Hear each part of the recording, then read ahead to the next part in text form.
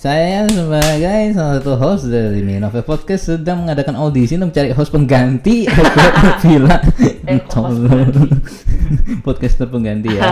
Iya, Baru saja terjadi insiden ya. Tadi lagi ngetik, belum selesai sudah dia pause. Pinter. Nih, masih ada 9 lembar lagi.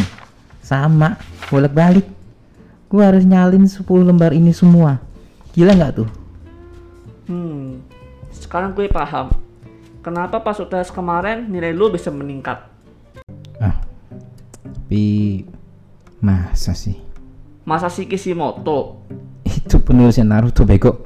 Gue tampol lu. Sorry. Tungguin aja lah di chapter selanjutnya. Sekaligus juga chapter terakhir dari cerita ini. Capek tau nggak? Udah nulis cerita panjang-panjang, nggak ada yang dengerin lagi. Dah lah, bye.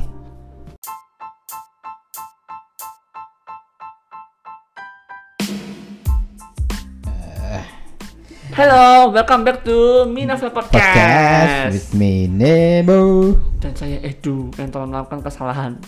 Ya, ini enak. Saya sebagai salah satu host dari Minove Podcast sedang mengadakan audisi untuk mencari host pengganti. Bila podcaster pengganti ya. Iya, benar. Baru saja terjadi insiden ya. Tadi lagi ngetik, belum selesai sudah dia pause. Pinter. Aku sampai satu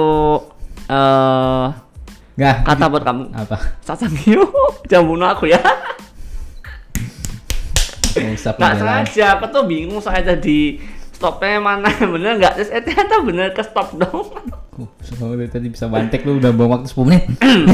Iya. Ini tadi chapter berapa nih kita sekarang? Chapter 10. Ya. Jangan judul. Terkuak. Oke. Terkuak. Nah pas ini juga kesalahanku terkuak. Ya. Ini chapter yang paling menyebalkan Enggak karena partner dong. saya ini ya. Ya sudah. Daripada saya lebih marah dan emosi. And don't forget to Jauh Just imagination. Imagination. Nah, pause. Nah, ini baru pause bener. Nah.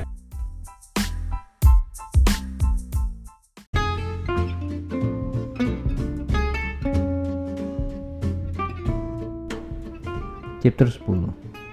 Terkuak.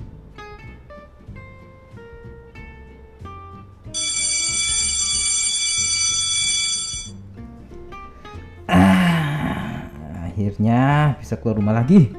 Setelah 2 bulan cuman ngedokem aja di rumah terus. Iya sih. Tapi yang masih belum aman juga. Ini kan masih awal-awal kalian coba buat sekolah tatap muka.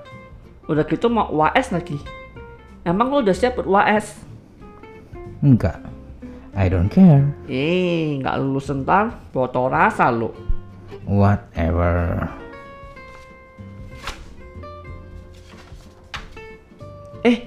Jatuh kertasnya. Kertas apa tuh, Lex?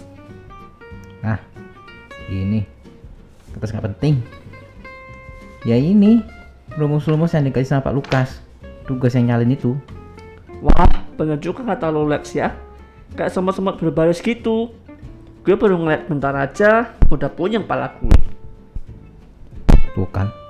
Apa gue kata? Tapi bentar deh bro. Ini lu harus nyalin 1 lembar bolak-balik gini. Kagak. Nih, masih ada 9 lembar lagi. Sama, bolak-balik. Gue harus nyalin 10 lembar ini semua. Gila nggak tuh? Sekarang gue paham kenapa pas UTS kemarin nilai lu bisa meningkat.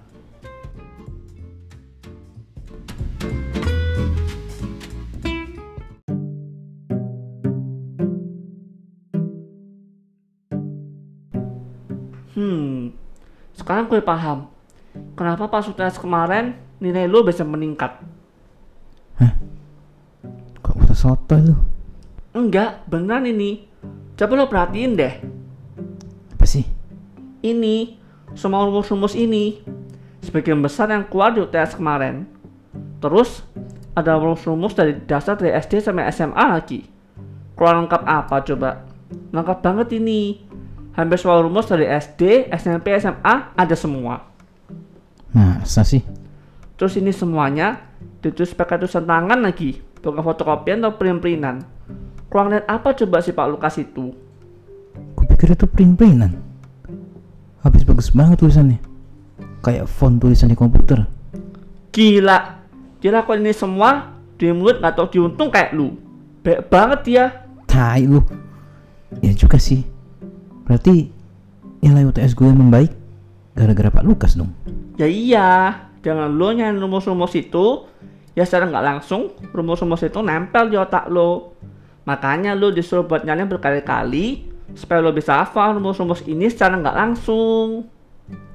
Jangan-jangan alasan gue disuruh datang pas hari Sabtu buat nemuin Pak Lukas gara-gara di hari Jumatnya dia nulis rumus-rumus ini semua semalaman sampai begadang gitu.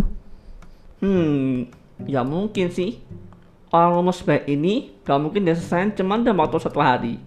Kecuali kalau begadang. Tapi masa sih? Masa si Kishimoto? Itu penulisnya Naruto bego. Gue tampol lu. Sorry.